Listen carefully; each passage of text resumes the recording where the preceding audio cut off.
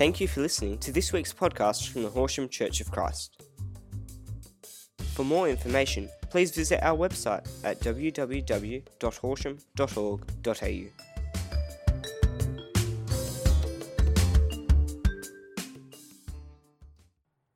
want to pray. Father, we want to thank you for who you are. We want to thank you again just for the space and the freedom that we have to gather in your name. We want to thank you for the blessing it is to gather in your name. Mindful that so many people throughout our world don't have this same freedom. Don't have the same freedom to open up an app and read the Bible. Don't have the same freedom to walk around with a Bible openly. Father, we just want to humbly receive what you have for us today. I know that I believe you've been preparing in me in this message for some weeks and the messages to come, but I want to be available to your Spirit, and we pray that the Spirit speaks in the hearts and minds of every single person here today. If we can just take one thing, Father, from you today, what would that be? What's that one thing that you want us to know about who you are, about who I am, about what you're inviting us into? Grant us ears to hear, eyes to see, minds, spirits to receive. In the name of Jesus we pray. Amen. So I didn't mention we have an event set up on YouVersion.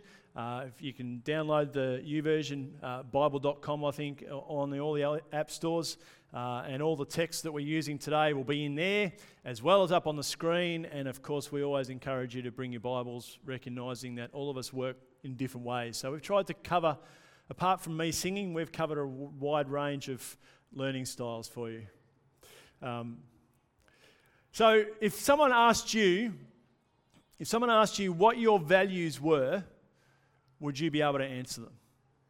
If someone sat down with you over a cup of coffee and talked to you about family, talked about work life, talked about faith, talked about the important things that you value in life, what was it that guided your life? What was it that directed your life? What was it that gave your life some sense of meaning? Would you be able to answer them with some sense of clarity and purpose and strength?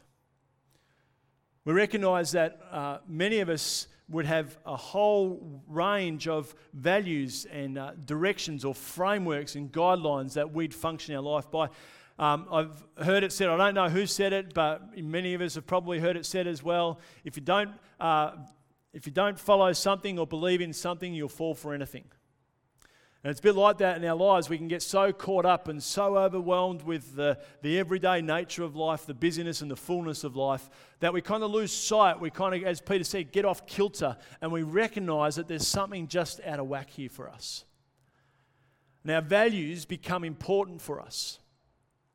What drives us, what motivates us, what enthuses us, what awakens us. What is it that causes us to come back and say, oh, hang on, here's the framework that I want to operate out of? I'm not saying that's inflexible. I think it's important that it is flexible.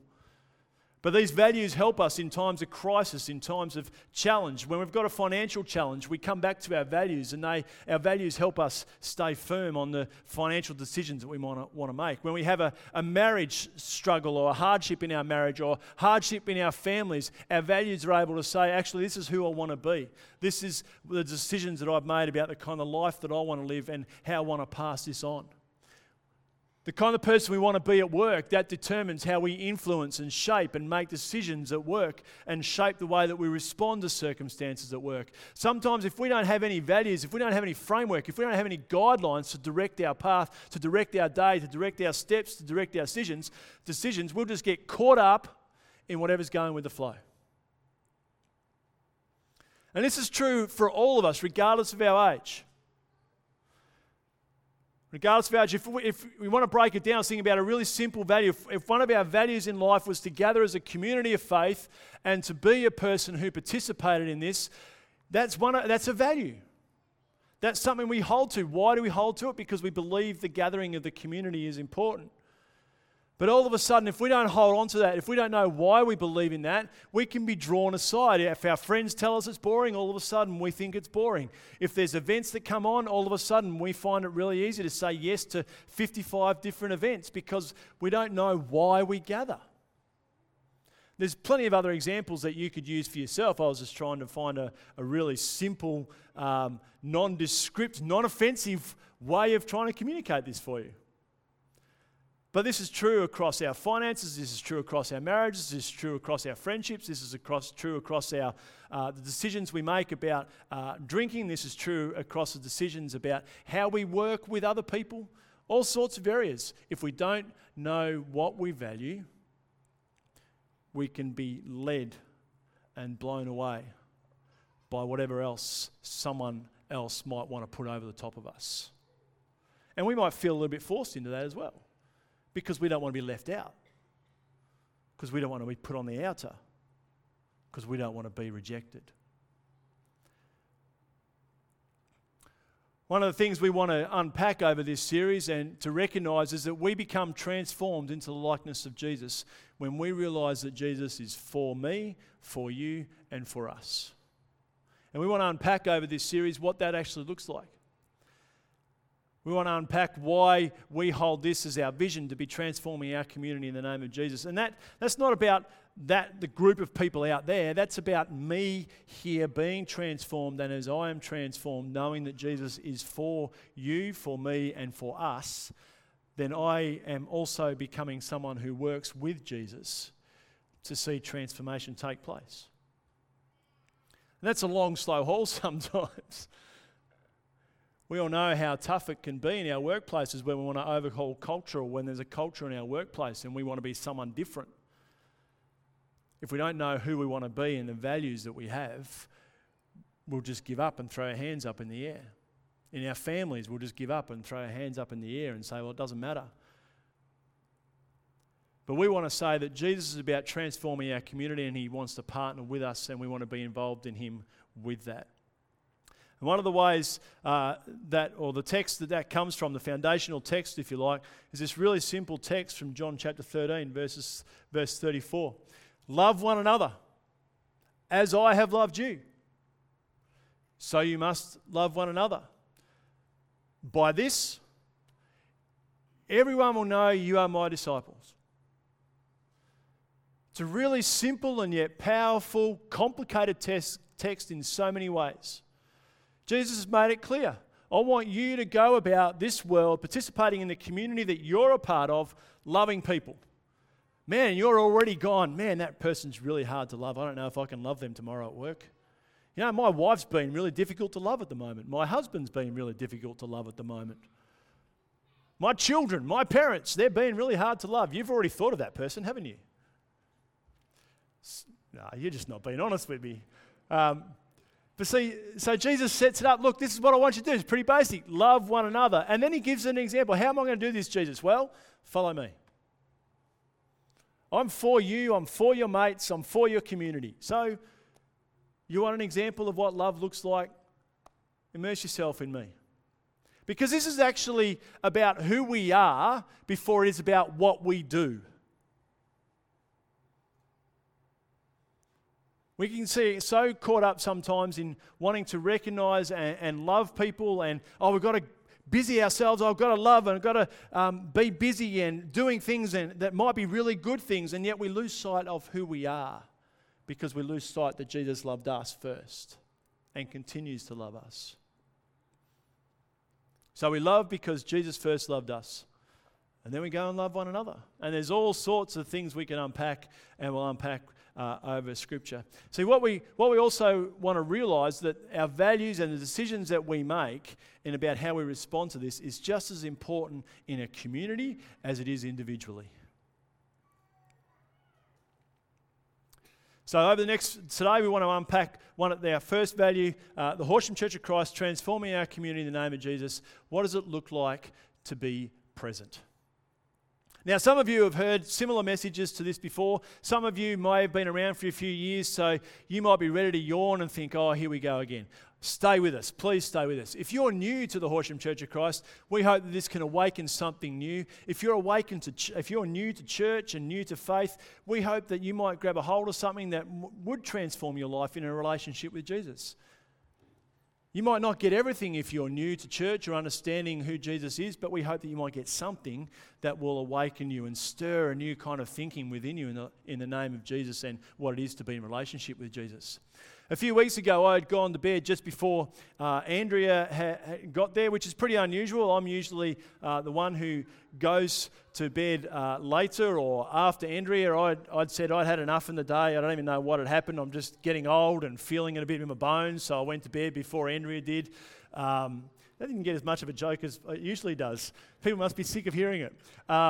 And I went to bed and I had my eyes shut. Andrea's light was on. I was just getting just about into that space where I was out of it, almost gone. And I heard, and you know how you feel, people come onto your bed.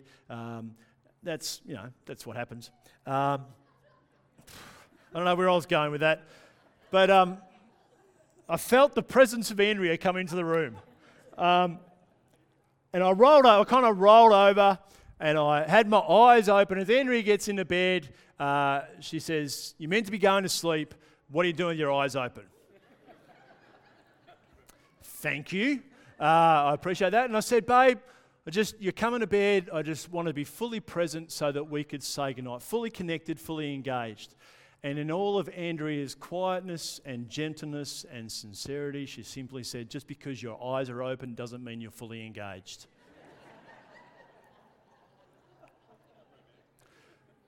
So true. Got to admit, I was sprung. But this is true. This is true not just in relationship with one another, because what we want to unpack is what does this look like to be in relationship with God? Because we can be so focused on our relationship with God. We need to be focused on our relationship with God. But the call of God and the commandment of Jesus is to be in relationship with one another. So what does it look like to be fully present and engaged and willing to be connected to God in such a way that we can be fully present and engaged and connected with one another? So I want to explore a couple of verses today that are pretty clear verses, I think, but I think they're pretty powerful. I want to give these verses kind of bracketing a couple of points, moments in the life of Jesus, and then unpack a little bit what that might look like for us. In Matthew chapter 14, and you can read the verse there, but I want to give you some context here. Jesus had been in ministry for some time, but if we know anything about the biblical story, we know that John, his cousin, was the one who came to prepare the way for Jesus. And John, says the Gospels, was the one who baptized Jesus. They kind of had this backwards and forwards. Jesus, you should baptize me. No, you baptize me. Let's just get it done. Fulfill all righteousness, this declares, and all righteousness being what a healthy relationship between God and the rest of the community. Even in Jesus' baptism, Jesus is concerned about his relationship with the Father, but also about the example with the community. I mean, it's powerful, dynamic kind of stuff. We miss these kind of things sometimes. We go, "Oh, Jesus is baptized. That's really nice." Jesus is baptized to set an example for you and I. But he's baptized to establish a relationship even deeper with his Father that you and I are also welcome into. So Jesus is baptized by John. John then kind of fades away off into the background, except we're told in just before this text in Matthew chapter 14 that John had been fairly clearly speaking against Herod and his wife, because Herod had taken his brother's wife as his own.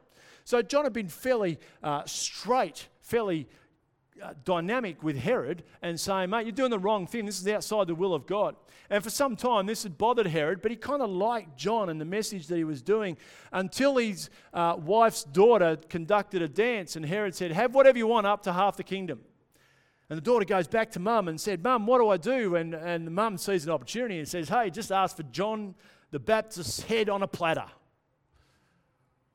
So he does, and that's what happens.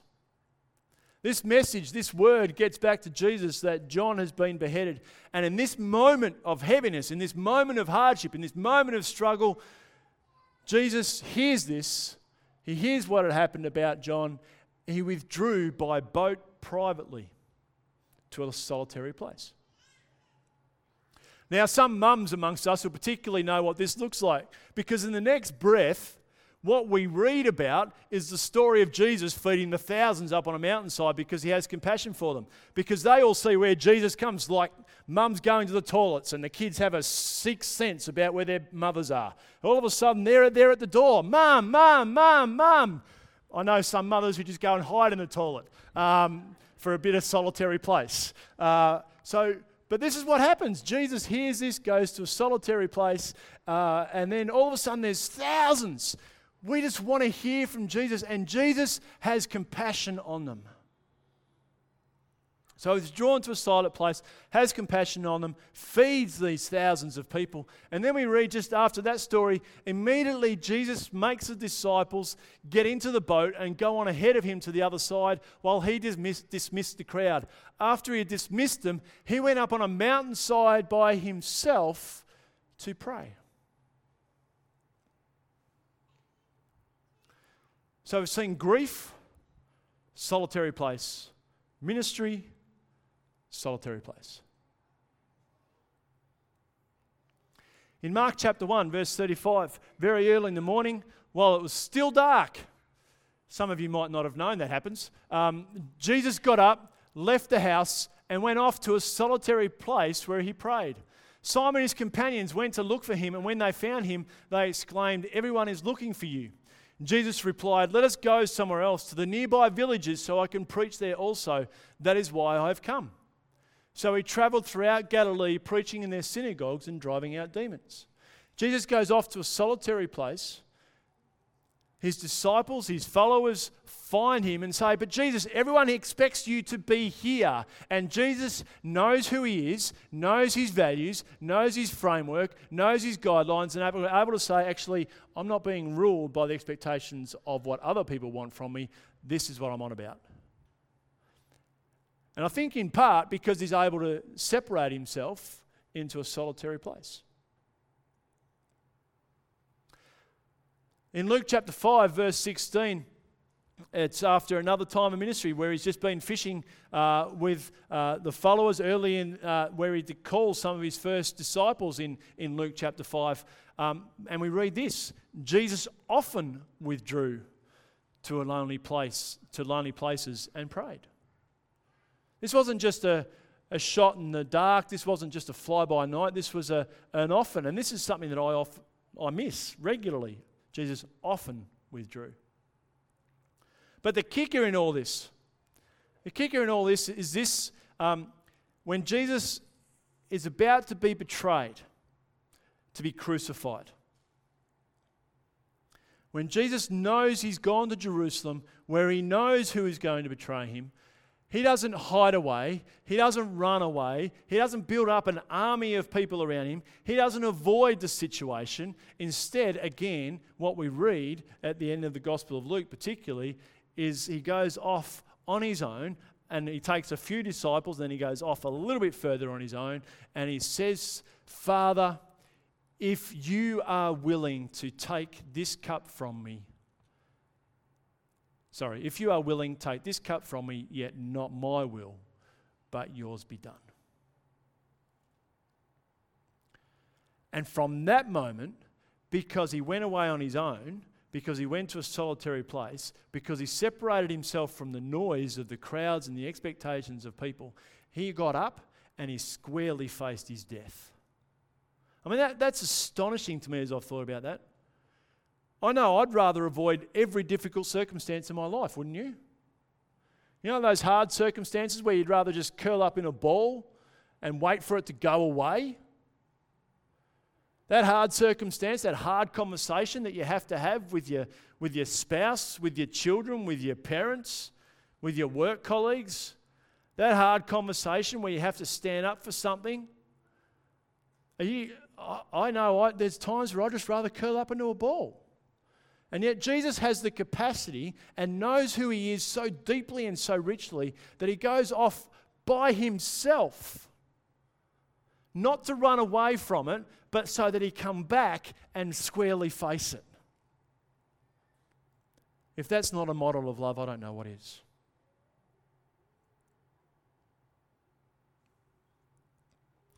See, what I think we can often do in life and our ministry in whatever we're doing, whatever kind of ministry that we have. And I'm saying ministry in a very broad way. If you're at work, you go to work tomorrow, in whatever industry you're in, as a follower of Jesus, you're in ministry. Okay? So that's how I'm defining ministry and describing ministry here. But what I think we spend so much time and energy doing in our society, particularly in the Western world today, we like the word balance. Who would like a bit of balance in their life? No, none of you want to answer it because you're a bit concerned. I want you to pick that word up, particularly in terms of your life, and I want you to drop kick as far as it'll go, because there's no such thing.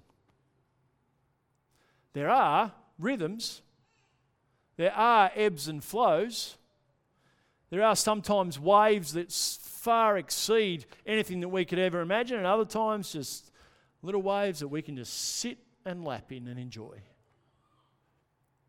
But see, what Jesus recognizes here is the ebb and flow, the movement, the rhythm between, if you like, the rhythm between silence and speech, and the rhythm between, I've forgotten the word, solitude and community. Silence, speech, solitude, and community. Jesus perfectly demonstrates what that all looks like. A couple of years ago in my quiet life, because I'm a minister of a local church, my quiet life is meant to be all cruisy. I'm meant to have it all under control. That's your expectation, is it? You know exactly what I'm doing. You expect me to be having a quiet time, know every word of the Bible inside out. And a couple of years ago, I was just over it. I probably go like moments like this actually. Just over it. I was finding it really overwhelming, and I'd go and I'd do all the right things. I'd sit and read my scripture, or I'd try and sit quietly, I'd get distracted, and I was just feeling myself getting this, ugh.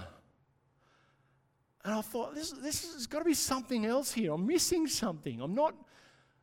I'd be spending my whole time wondering if I was doing it right. God, am I doing it right? What am I meant to get out of this today? How am I meant to do this? I've read some scriptures. I think I'm not even sure what I'm meant to do with that for myself today. I made a decision a couple of years ago. You know what? What I do want to do is simply enjoy my relationship with my Father. It's made all the difference. I'm not saying it's not perfect. Haven't got it all under control. I try and do things daily. Some days, because of circumstances and decisions that I make, I don't do it. But I've noticed this shift in my attitude, in my kind of mindset and how I respond to that, because I want to look at my Father and I want to experience my Father through a different lens. So I think many Christians, if you've grown up in the church for any length of time, you feel this sense of burden of expectation. I should be doing this. I should be doing it like this. Can anyone tell me from those examples or any of your knowledge of Scripture what Jesus did when he went and prayed, when he went off to his solitary place? The biggest hint that we got is that he prayed. I don't know if he sung. I don't know if he fell asleep. I don't know if he got text messages. Probably not. I don't know if his mind wandered. I don't know if he got bored. I don't know if he journaled. I don't know. But I actually think that's an invitation to you and I. Because if we believe that God knows who we are, right? That's a fair assumption. Does anyone... All right, let me say, if you don't yet know that, God knows who you are because he breathed life into you. He made you. He created you. He knit you together. Therefore, God is waiting for us and anticipating and maybe even expects us to engage with him out of our personality. So here's a thought. What if you prayed by painting or in your poetry or in writing in your journaling, or if you... made up songs just in your spirit? I don't know what you do. But wouldn't God, a loving Father, want to experience and enjoy your personality? And so often we're on this state of, this group of people expects us to do it like this. Now, I think reading Scripture is a dynamic way, and some of it, we'll talk a little bit about this, but I think someone will say, oh, well, I'm not a reader. Well, man, you are in the best time for resources. There's this thing called audio Bibles. Even if you don't like reading, you can read a book a week just by listening to it. It's astonishing. So I think sometimes we get caught up in what we think Jesus did, where all we've got is that he often withdrew. And that's our invitation. Silence and speech, solitude and community. Creative tensions, if you like. Because I think what this did for Jesus, now this will be the only time I get all the same letter in one sentence. Don't expect it for the next 3 weeks, but it just happened. So when Jesus went off and withdrew for himself, he positions his heart that he gains perspective and it prepares him for his Father's purpose, which is always in relationship with others. When Jesus withdrew to lonely places, he was preparing his heart to receive his Father's perspective on the world. He was being prepared for what his Father had him to do in that next day. Because what you notice about Jesus going off and when he often withdraws, he's often interrupted too. He's often interrupted. But his capacity to respond to the interruptions in the day come out of his capacity and his intent about being with his Father. He positions his heart in a way that he gains perspective or is given perspective, and it prepares him for his Father's purpose, which is always in relationship with others. And this is a big challenge for us. It's always in relationship with others. So what does it look like to be present to God? Well, find a place. Might be a cafe, it might be a chair, your favourite lounge, your favourite sitting chair, it might be a dining table, it might be that you go for walks or walk around the block. Where's your place? Now, if you're a parent of a young child, what often happens here is that you'll find your place, you'll set yourself up, you'll sit down, you'll go, and you've done that all quietly and cautiously, and that'll be the moment your child wakes up. So depending on what you do and how you operate, if you go and nurse or just settle your child down, you go back to it, that's okay. God's got that. But if you need to get your child up, pick up your child, go back and have your time with God, because I don't reckon there can be any greater gift that we can teach our children. And as I said late last year, that's probably one of my greatest regrets, that I saw that as an excuse to give up my time with God, and I didn't train my children in that well. So find your place. Have a place. Have several places even. So I might move. I've got a chair in the lounge room that I'll often sit in just to sit quietly, reflect, read Scripture. Sometimes I go and sit in a cafe. Occasionally I might go and sit at a park bench. I find when I'm doing my exercise, that's where I'm hearing from God as well, and just bringing myself before God and preparing my heart and mind for God as well. That's not all I do in that, but that I can find that as a really meaningful time, and just recognising and seeking out God, a bit like Peter's prayer in his car. God, I want to see more of you. I want to know more of you. Prepare me. So find a place. Time is a great gift and a great enemy, and most of us will say, oh, I haven't got the time. I don't know what that time looks like. You know what? That's fine. Start small. Start small, particularly if you're a teenager or if you're a very active kind of person. Don't think that you have to spend an hour a day in silence and solitude reading the Scriptures. Just practice going in your room, whatever it might be, find your place, wherever that might be, shut the door and set a timer. Put your phones on Do Not Disturb, and then set the timer on your phone. The alarm still rings. It's a magical device. Use it for your purposes and use it for your benefit, rather than having it interrupt you all the time. If you don't like the phone, find another alarm, set a timer, and just forget about that way. That helps you forget about the time. You know you've got the 5 minutes or 10 minutes, whatever it might be, and just learn to breathe in that. Do you know, I read this week that Australians spend an average of 6 hours a week on social media.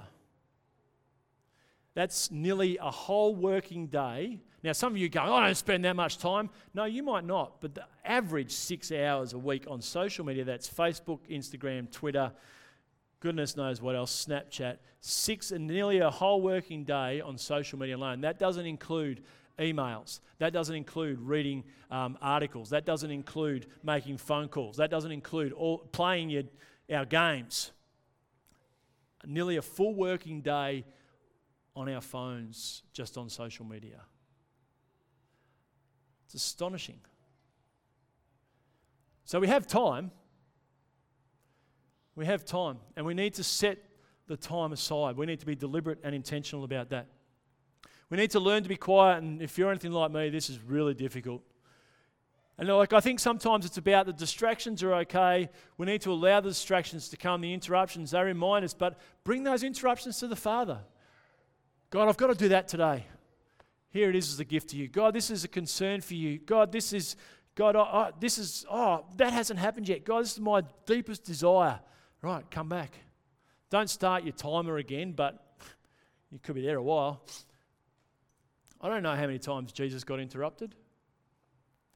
Read some scripture. Now, we've got models of scripture. We've got these REAP cards that you can, even if you didn't start in January, start them from today. You don't have to start from January 1st. There's different models, different expressions. Read 2 or 3 chapters a day. If you're new to this, read a chapter a day and ask yourself some few questions. What's one verse that stands out to me? Why does this stand out? What is God? What do I learn about God? What do I learn about myself? And what does God want me to do with this? What's one verse that stands out? What do I learn about God? What do I learn about myself? And what am I going to do with this? Use music. Use podcasts. After you've learnt that time to be quiet, but worship music is powerful and just refreshing and renewing us all. Learn something new through numerous podcasts. And as I said earlier, express your personality. You know, if you stand up and walk around, if you're a bit fidgety, stand up and walk around. God the Father wants to be in time with you, and see this as an everyday opportunity. This isn't about keeping score. So the best thing about this is that if we take this on, I challenge every single one of us to take this on. If you've never done this before, that's okay. I challenge you, set aside 5 to 10 minutes a day. Even if you're not, don't think about the rest of your life. Just set aside 5 minutes for this week. Set aside 10 minutes for this week. If you're new to this, I really challenge you to do this. Set aside 5 to 10 minutes just to be quiet and quiet in your spirit. Set aside 15 minutes to read your scripture. That's it. And to journal or to reflect on it, to highlight it, to draw on it. And see what God does as He reveals Himself to us. Because the best thing about this is that this actually reveals the truth about who we are. When we go to God quietly, we discover, oh, that's annoying me. Oh, why does that person keep coming to mind? Oh, why does that thought keep coming to mind? What do you want me to do with that, God? In these quiet times, God reveals His purposes. When we position our heart, He gives perspective and He prepares us for His purposes. And it's always in relationship with others. So the reality is, at some point, we've got to get up and go and meet people, don't we? Most of us, yeah? You know, you've heard that prayer, God, grant me grace, grant me peace, grant me wisdom. I've got this big day and I haven't even stepped out of bed yet. So, you know, sometimes it can be hard. I want to say this kind of conversation, these kind of points, might even be really helpful in conversation with other people, in our relationship with other people. I know I've had a couple of people pull me up over the years saying, Simon, when I'm talking to you, you seem really distracted. All right. Be present, Simon. Be here. Be attentive. And that's why when, you know, I know sometimes I'm talking to someone and there'll be 1 or 2 or 3 people. It's not because I'm trying to offend you. If you're waiting to talk to me, it's because I'm trying to be here. I think sometimes, you know, it's even give people time. Learn to be quiet in conversations. How many conversations, if you counted how many conversations you were a part of where someone cut you off or talked over the top of you, that'd be an interesting social experiment, wouldn't it? Don't be afraid of expressing your personality. Find safe places with people. Being present. If this is all a bit overwhelming, take this away with you. I'm looking at God. I look at you. I'm still looking at God.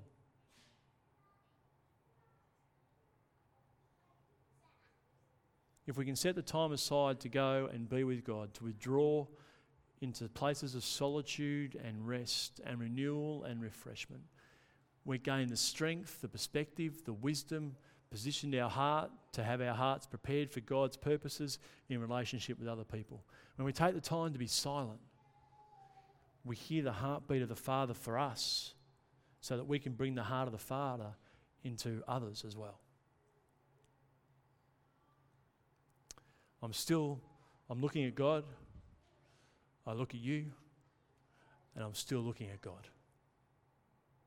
Father, we want to thank you for who you are. We want to thank you for your love. We thank you for the heartbeat that you have for us. We thank you for the example of Jesus of what it looks like to be present, to be engaged, to be connected. We thank you for the values that he held that allowed him to continue the path, to continue the walk, even when it was hard.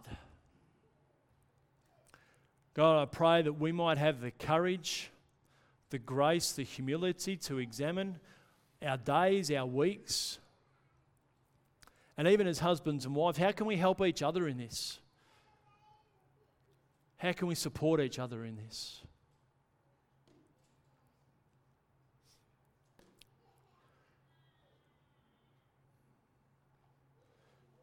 Father, that you'd reveal those people that we can ask for help, or that we might be able to get alongside and cheer on and encourage along the way. Father, let us not be overwhelmed in this.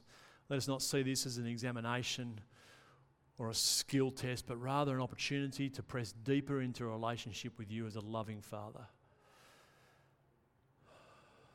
We know that you want to know us more than anything else, and we believe that out of that, your love for us will overflow and others will want to know about who this Jesus is that transforms us, that is for us, for me, for you. Thank you, Father, for who you are and the example of Jesus. May we continue to press deeper into his love and know his ways. In the name of Jesus we pray. Amen.